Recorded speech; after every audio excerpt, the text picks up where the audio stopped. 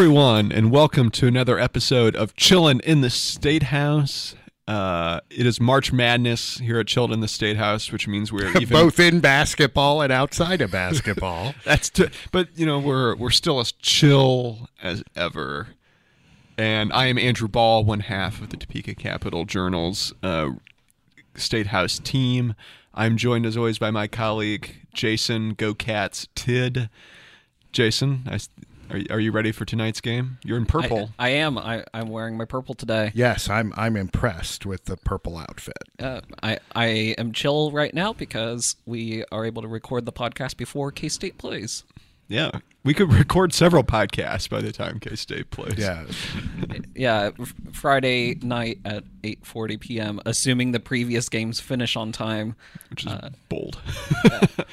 Just hoping we aren't the 3 seed that gets upset. That third voice you hear is, as always, John Rock Chalk Hanna of the Associated Press.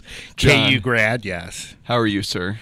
I'm doing fine. My Jayhawks seem to be doing okay so far. So, knock on, well, feathers. Here on my head, wood. Well, gentlemen, March Madness on the basketball court. March Madness on the Friday news that we have had today. It has been a busy day in Statehouse world. It's almost as if all that garbage that's been piled in the streets of Paris has been brought over here and dumped on a Friday afternoon. That is an image. Well, people should know that it's nothing personal against the people doing the dumping, but in the biz that we're in, a late Friday release of news is known as dumping the trash. Well, granted, it didn't come out at 5 or 5:30. Right, PM, that's true. They didn't like really a certain report on clergy. Yeah. Like a certain departing attorney general dropped on the last Friday in office at, what was that? 5 o'clock? It was 5:15? well after 5. Yeah, it was more 5:15. That goes in the uncool PR things to do Hall of Fame. Now, one of the news dumps did come out around 3 p.m., so we had enough time, and it was expected. Yes. And then the other one came out in the regularly scheduled and Friday the morning court news release. Right. The Court of Appeals and the Supreme Court, they do release their stuff on Fridays, generally around 9:30 a.m. So that wasn't a true news dump. Well, the one piece of news we kind of expecting, Governor Laura Kelly, I think we talked about last week, had until Wednesday to veto a ban on transgender. There was really no question, was there? Well, no, and the ban on transgender athletes in girls and women's sports. The governor vetoed it today for the third straight year, setting up a fight with the legislature, who will now go about trying to override said veto. There's certainly I think like I said, you heard this probably last week, but there is a path to override that veto. A lot of it is contingent on whether Representative Ford Carr, a Wichita Democrat, will vote to override or whether he will flip. He voted for the original bill, the only Democrat to do so in the legislature. So plenty to watch there. And Jason, the courts got a little frisky today too, did they? Yeah, so if you have been a follower of Ye Hear News, you might have heard about the League of Women Voters and Loud Light lawsuit against the Secretary of State and Attorney General. It was over a wide-ranging voting rights law or election security law from 2021. They tightened restrictions in election laws. And the piece that you have probably heard of is the voter registration one that has made it to the Kansas Supreme Court, and we're waiting on a ruling from them. But another piece that has flown under the radar, 2 pieces actually, is the so-called ballot harvesting restriction. It limits the number of ballots that a single The thing person that is can called deliver ballot. is The thing Republicans in Kansas insist on calling ballot harvesting, even though it is not ballot harvesting. It is the third-party delivery of mail ballots. Ballot harvesting is something that happened in North Carolina when people went around collecting incomplete and blank ballots. They stole them, they filled them out illegally, and they stuffed a ballot box in a congressional race. That's ballot harvesting. What we're talking about here is somebody going to a nursing home and saying, hey, can I deliver your residents' ballots out of the arguably goodness of my heart, and the administrator saying, yeah, and you take them over and give them to the election office. And there was also the signature matching mandate statewide. And the reason why these were challenged is, as John said, for nursing homes, as an example, it is a way to help residents vote who might not be able to make it to a polling place as easily. The Republican legislators said these things would prevent fraud, despite the complete lack of evidence that these practices, at least the third-party delivery of ballot, there was no evidence whatsoever that in Kansas this had created fraud. Now, the signature match, they will argue that, of course, if the signature it does not match the signature on the ballot, there is a problem. That is potential fraud. Of course, people's signatures change over time, and even day to day. And it can be, the argument of the voting rights advocates is that it can be very subjective. And the judges highlighted that the plaintiffs cited a study that something like 26% of signature reviews by lay people actually toss out legit signatures. Yeah. Well, we should explain what the ruling today from the Kansas Court of Appeals means. So last year, Teresa Watson, a Shawnee County District Court judge who is a pretty consistently conservative voice at district court level, dismissed the signature matching and ballot collection restrictions. The challenge to those. Yeah. That was appealed to the Court of Appeals. And also dismissed a request for an injunction against them. Yeah, basically dismissing the case kind of dispenses with the need for an injunction, to Jason's point.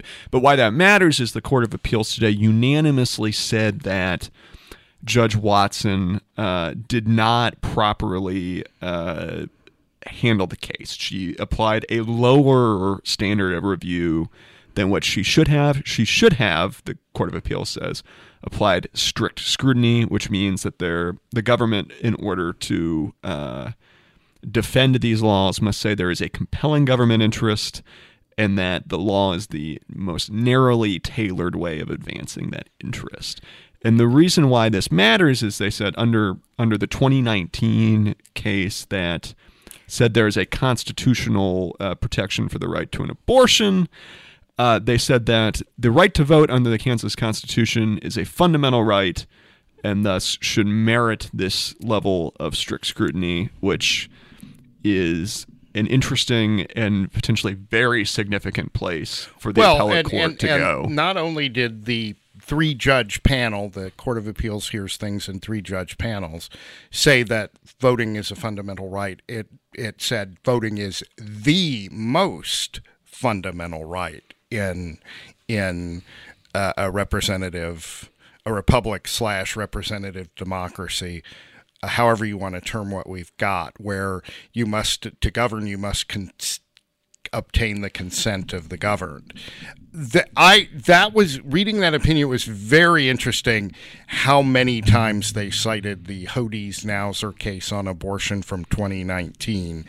I mean, it must have been several dozen times, it seemed, reading over it. So that is another reason that conservative Republicans are probably going to be torqued over this decision because now it's starting to be a precedent in other cases. Well, and we should say Attorney General Chris Kobach blasted the decision, saying that it is radical and I think one of the most extreme rulings on voting rights in the country, is how he put it. He says he's going to appeal to the Kansas Supreme Court. As a practical effect, what happens if, depending on if the Kansas Supreme Court wades or does not wade in, we'll see. But the Court of Appeals says they're sending the case back to the district court level, basically instructing Judge Watson to apply that higher level of review and pretty strongly insinuating that she should be finding these laws to be unconstitutional, and that if she does not, they take a fairly dim view on these provisions. Do you think that's fair to say, John? Yeah, that's fair to say. And you would, of course, expect the Attorney General of the state to appeal and defend the law. That's kind of his job. But particularly Attorney General Kobach with respect to voting rights. Yes, because he was a big promoter of the idea of the potential of massive amounts of fraud when he served as Secretary of State. I mean, he was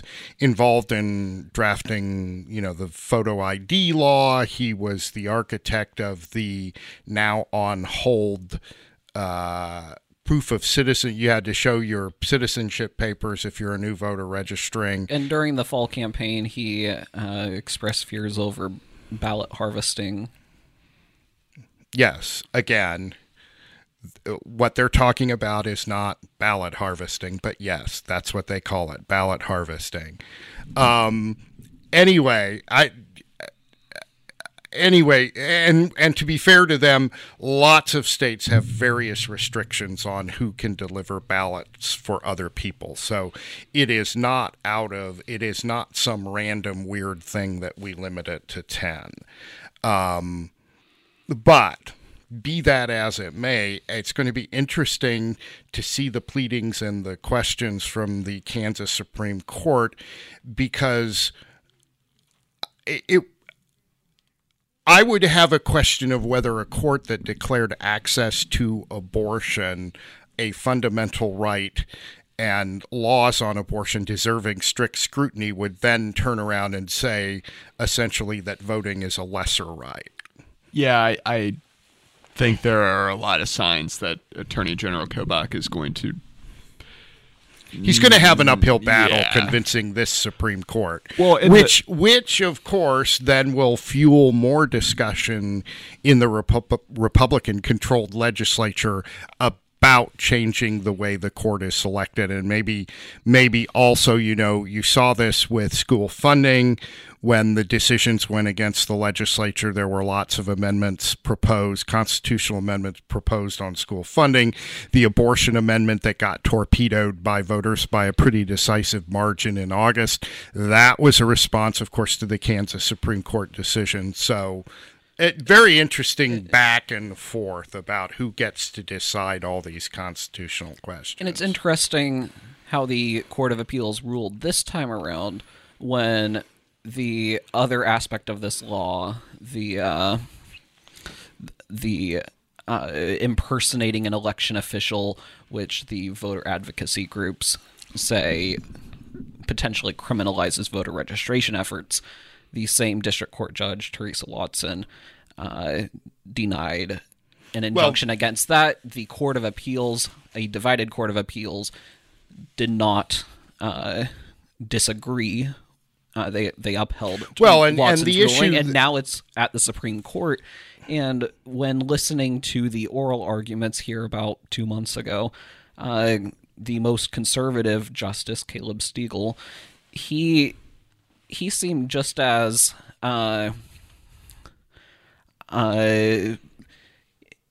he questioned the state's arguments pretty heavily. So it's possible that... Was that on a free speech basis? I am going to refer you to cjonline.com. Okay, well, I'll go reread your story and try to remember whether it was January on, was because too long ago for me to remember. Actually, a lot of folks who are pretty conservative turn out to be one of the hallmarks of that sometimes is an utter devotion to free speech, almost to the point of libertarianism. So, I mean, Justice Stegall was questioning both attorneys pretty toughly. Did he drop learned references to the Federalist Papers or Gargantua and Pantagruel or some other medieval literature? No, but I think I have his comparison to a certain kind of hat. I think bowler caps. Bowler caps. Some ancient hat. Justice Stegall is a student of history and classic literature, and does that mean that he's a listener of the Chillin in the Statehouse podcast? Well, we hope so. Maybe we'll get cited in his next opinion. Well, really quickly though, I think we don't want to overlook what might be one of the more significant impacts if this ruling winds up holding up, which is that would be a big blow to the legislature's potential future efforts to restrict voting rights, which they have signaled this session they are very interested in, with the Senate passing not just a bill eliminating the 3-day grace period for mail ballots, but also a ban on ballot drop boxes, and the House also passing, I believe, that 3-day grace period. That would be an interesting. Those would be interesting things to watch, because ballot drop boxes in theory are about, if you listen to their supporters, they're about greater access and getting ballots in. On the other hand, the 3-day grace period, most states don't have that. So, you would essentially have to conclude that there's something interesting and different somewhere in the Kansas Constitution that requires a 3-day grace period, and then you'd have to discuss why nobody ever found the problem for however many years the state didn't have a 3-day grace period. But that's not getting to the arguments of whether it's good or bad, but the argument is, does the state constitution require it? And the other thing we're not really factoring in here is just kind of as an aside is the redistricting decision. When the court, I think it broke down 4-3, decided that partisan gerrymandering is not a violation of the state constitution. So, it's not like they're it's not like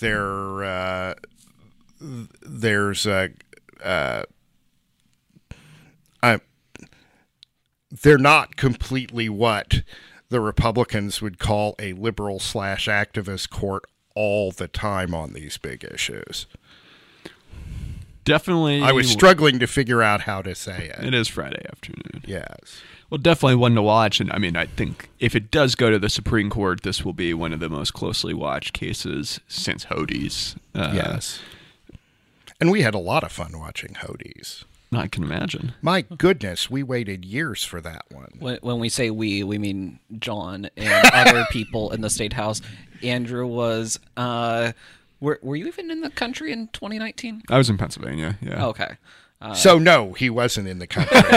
He wasn't in real America. I wasn't in God's country. You weren't in God's country. You were in Harrisburg, right? Yeah, I used to cover state government in Pennsylvania. There are parts of Pennsylvania that would, a.k.a. where my father grew up, that would probably qualify as God's country, but then Philadelphia clearly does not, right? I like Philadelphia. Well, I like Philadelphia too, but it's just your average conservative is not going to think of Philadelphia as God's country. Probably not. Go Chiefs. Case in point, right there. Well, should we backtrack to the news that we were going to discuss right up until today happened on the podcast? John mentioned school funding earlier, and that was yes, I did. That was probably the big thing in the Statehouse this week was a proposal to create educational savings account, which is a fairly well-known school choice.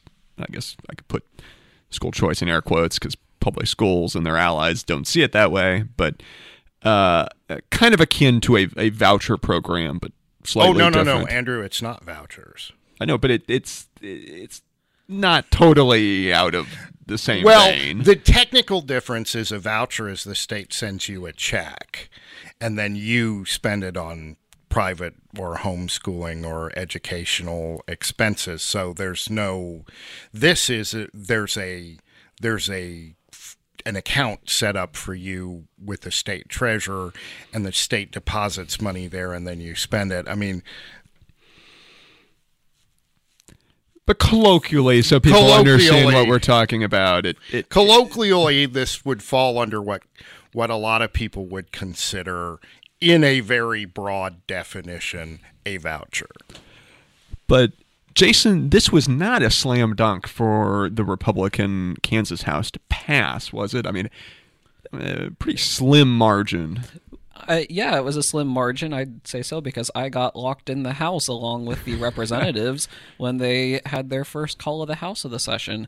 The vote started out at 60 to 64 when you need a 63 to at a minimum of 63 votes in the 125-member House. So Republican leadership had a call of the House. Everybody, all the lawmakers are stuck in their seats, shut the doors, look for the one member who is not in the chamber. Sometimes harder than other times. Yeah. They went on a wabbit hunt. A wabbit hunt. Yes, I don't. It was kind of one of those hunts where you walk slowly down the hall, look up in the corners, and go, "Gee, I wonder where this representative is." And who was that representative? It was Bill Sutton of Gardner, a Republican. And he was in the building before that. Yes. And he was in the building again magically after Republicans secured enough Funny how that flip-flops to get the bill to pass. He came back in with a smile and I believe a coffee mug. And so maybe he went down to the pass, I think 64-61. So maybe he just wandered downtown to get himself a cup of coffee, as one does in Topeka. No, I mean this is a very very standard legislative technique. The rabbit goes to hide, and then the leadership twists arms one way or the other. You know, in the old days, they used their desk phones. Well, now they're all on their cell phones, so they can be texting or calling, and then they're over there on the Republican side up against the wall.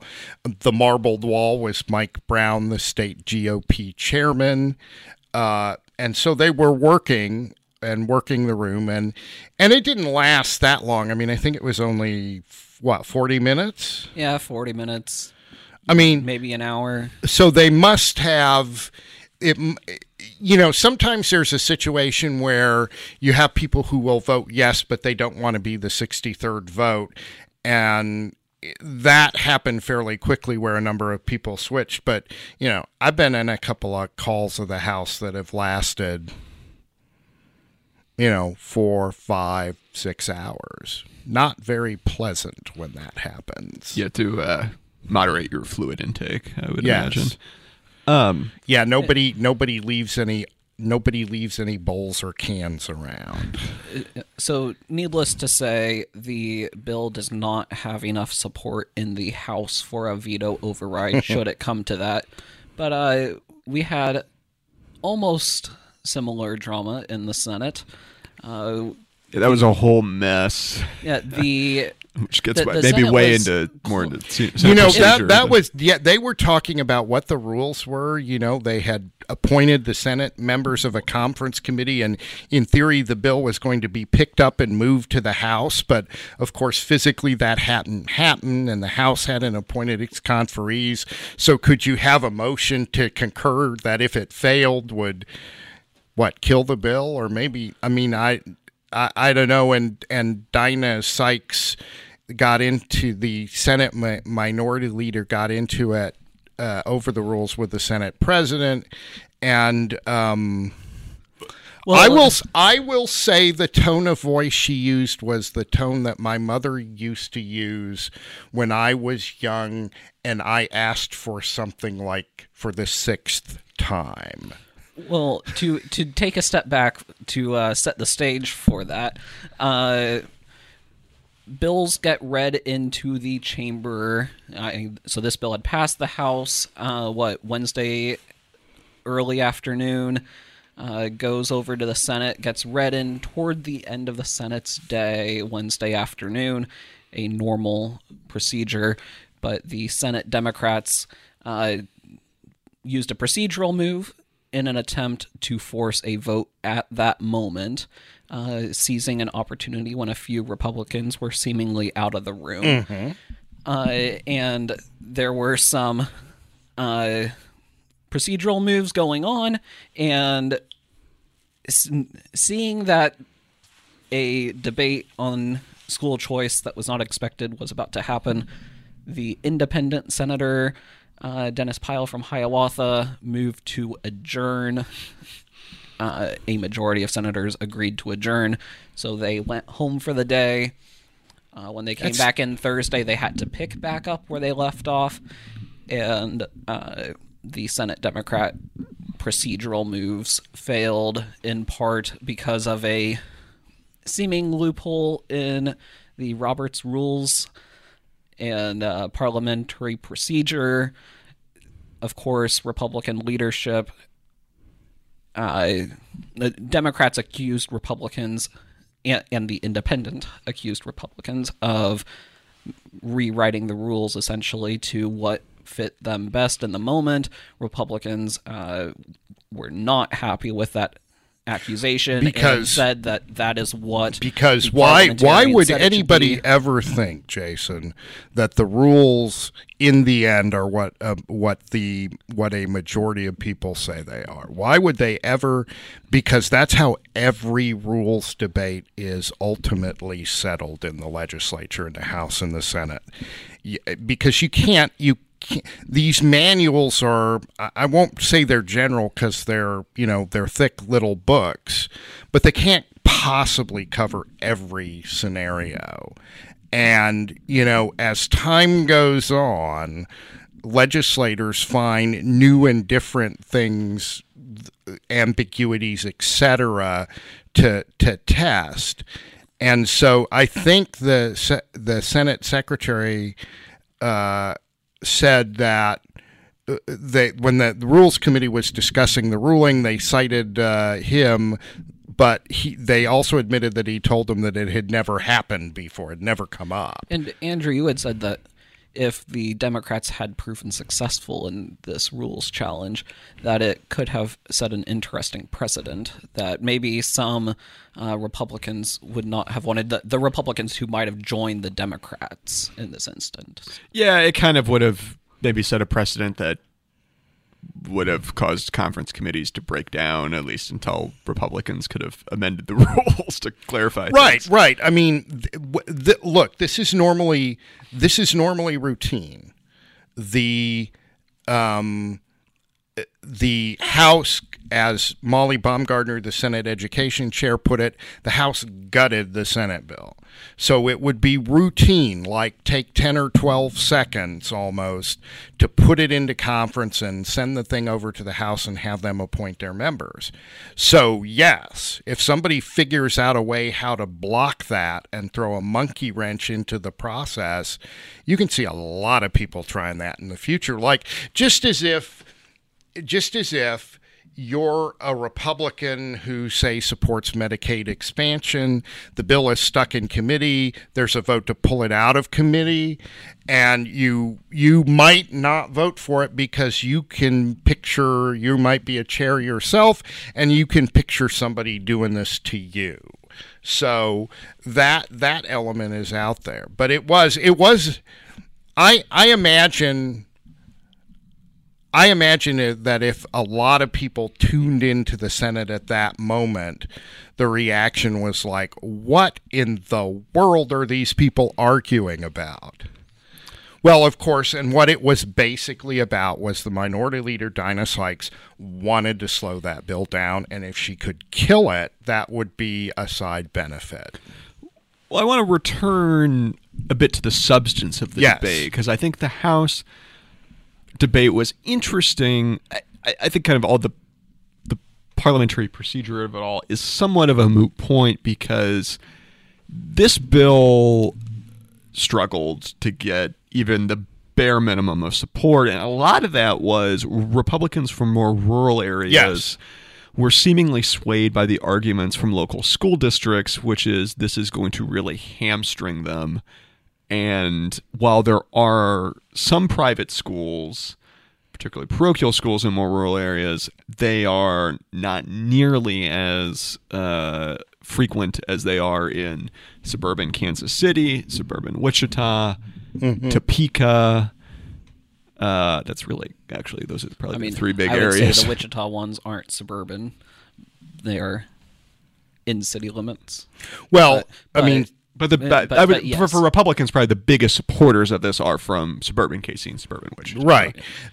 I mean, I talked to a rural Republican who opposed the bill, and he said in the House, and he said, look, we don't have this, we don't have this business of, this is the way he put it, boys using the girls' restrooms. We don't have this business of, all these gender issues being raised in the classroom. There's not CRT or stuff like that because it's a locally elected school board that runs the school. And he said, so we like our schools. We're comfortable with what they're doing, so we don't want to undercut them. And in many small towns, the argument goes, if you didn't have the school, you wouldn't have a town. And so that is back in the back of rural legislators' minds. And afterward, Bill Clifford from Garden City, who's a Republican from out there, and he voted no. He said he heard from a lot of homeschoolers who didn't like the bill because the way he put it was they didn't want the government in their living rooms. They don't want any entanglement with government. Now, I don't know if that's a widespread feeling or not, but he certainly felt so. And some other ardent conservatives, Representative Trevor Jacobs of Oh, Fort yes. Scott, voted against the bill, I think, on similar grounds. We should note Representative Clifford, his wife used to be on the State Board of Education. Yes, that's so right. Perhaps had someone else in his here. The public schools and their allies this was their big issue the last couple months of lobbying people against, very active on social media, and of course this was paired with their other big issue of increasing special education funding. Right, a maneuver in committee, an attempt seemingly to try and win over the votes needed to pass it, or maybe even you could argue try and talk Governor Kelly into supporting it. It was an attempt to push her into trying to push her into support it, giving her big special education initiative at least the first year of it. I mean, the philosophical idea behind these bills, whatever you call it, whether you call it a voucher, an education savings account, however you structure it, goes through the treasurer, goes directly to the parent, whatever. The thinking is. The philosophical thinking behind the bill is that you're doing this to give parents a choice so that if they're unhappy with the local public school, the public school they're in, it's not a good fit for the kid. Their kid's getting bullied. They don't like the principal. The academics aren't strong enough. Whatever the issue is, they have a choice to take their kid out and move them to private school, start a home school, find a home school that's already going. And now there are these new things called micro schools. Yeah, I mean, what John just explained was basically what Representative Christy Williams, that's her argument. Republican, and the main supporter of this bill, was making that case. I mean, even if you're from rural Kansas and don't have a private school, you could go start a micro school yourself. Right, and Ty Masterson has said that this is, one way to deal with the question of, what did he call it? The woke sexualized agenda, in public schools, as you give parents a choice to take their kids out. Now, of course, the critics would point out that, okay, who oversees the homeschools and who makes sure that their teaching is up to snuff and that the kids are learning? Well, the micro schools, as Representative Williams described them, was essentially the same as what one-room schoolhouses were back in the day. back in the day when you were a student, John? You went to a school larger than probably most schools in Kansas. Yeah, my high school, my graduating class was, I think, 827. And let me tell you, that was a long graduation ceremony.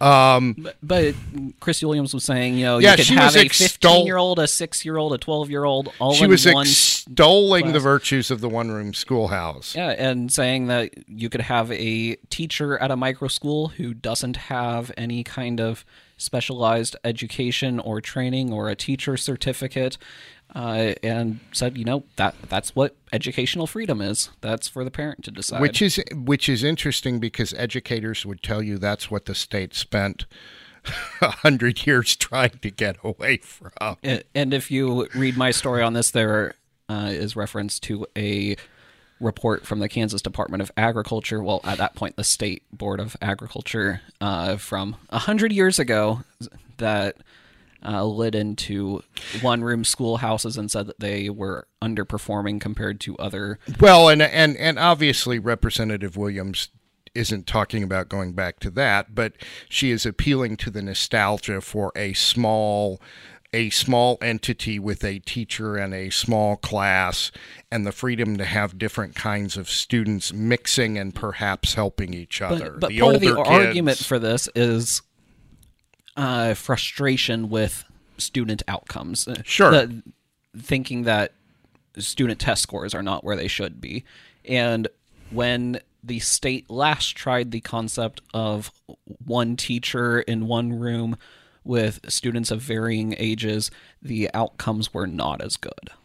Well, and did they even have standardized tests back? Well, I should know because I was there, right? I'm not quite that old. My dad used to talk about how he was in the top 10 of his high school class. His high school class had 13 kids in it. Anyway, be that as it may, I mean, it's just you could have a whole 3-hour session on whether we should be judging kids and how they learn by standardized tests. There is an argument that if you do a lot of standardized tests, all you do is teach kids how to take standardized tests. Yeah, and this is a debate that's been going on for some time. Yeah, I will say that I am the father of a former gifted student who it took her until second grade to get into gifted because she was, for a while, not an especially, well, she was a good test taker, but not a great enough test taker to get in. And that irritated me because she was so obviously bright and gifted. I do wonder if the school choice debates this session have been the reason that the Keisha private school modifier hasn't gone through. This is not a sports podcast, but if you happen to care about your local high school sports team and their chances at a state championship, the proposed modifier for private schools that could force them to move up a classification, it sounds like that proposal is dead this year. Don't monkey with those classifications. People get used to their town playing other towns, and well, unless you're 5A girls, and then you will get used to private school playing private school for the state championship. Yeah. If you want to read more about that, CJOnline.com. Story coming out sometime after this podcast, I believe. Oh, really? I thought it already gone out. It is not up yet, but maybe it will be by the time. Well, now I you have are to read listening this to story. As somebody who compiled for years, we don't do them anymore, consensus prep football and basketball rankings. You know, I have an interest in this stuff. I always wonder how Lucas Luray is doing, or Central Burden. Well, if you want to read Jason's story and all of the Capital Journal's other state government and beyond stories, you can head on over to CJOnline.com. Follow us on Twitter @CJOnline. Like us on Facebook and Instagram. We're on all the social media Right, platforms. and at Twitter, isn't he at Jason_Ted? Can I you appreciate confirm? you saving me from having to talk. And John, what am I? I know it's got your Andrew Ball, BAHL in it. Yep, you That's got the it. part I remember. That's the handle. It's just my name, Andrew Yeah. Ball. Yeah, and John is at APJD Hannah with 2 N's and no H on the end. That's right. And you can find his written work at www.apnews.com / Hand movement. with the hand movements, Kansas. And, of course, y'all's work is at cjonline.com. And Jason, if people want to find back episodes of Chillin in the Statehouse, And they do. where can they do that? Wherever you found this one. Which could be Spotify. Google Play, I will let you say the Apple rest. Podcasts. Apple Podcasts. Look at this. We did the whole outro via like the Socratic method. Yes, exactly. Because we are we are classicists, right? We're not we're- Caleb Stegall. So. We are not Caleb Stegall classicists. Stegall or Stegall, isn't it? Stegall. We've had this discussion, And I think we've pronounced it like multiple different ways on this anyway, podcast the Kansas alone. Supreme Court Justice, we cannot hold a candle to his classical No. scholarship, but we have between us read our Plato and Socrates, or Socrates, as sometimes pronounced. I prefer just watching Hercules on Disney Plus. There you go. You got it in right at the end. You're gonna go. You went the distance to get that in. I did. I've appreciate that. I've seen Hercules approximately back in the day. I saw it approximately 100 times. You So. went from hero to zero, Yes. or zero to hero. Zero to Is that hero. it? Yeah. Yes. I haven't been this choked up since I got a hunk of moussaka stuck in my throat. Jason, Andrew. John, Andrew, Jason, a pleasure as always, gentlemen. What do you say we do this of course. next week? Same time, same place? Maybe some point this session I'll be celebrating my elevation to state land fossil. I've been lobbying for that. I've been mentioning it. Check back next week to see if that is the big reveal on Chillin in the Statehouse.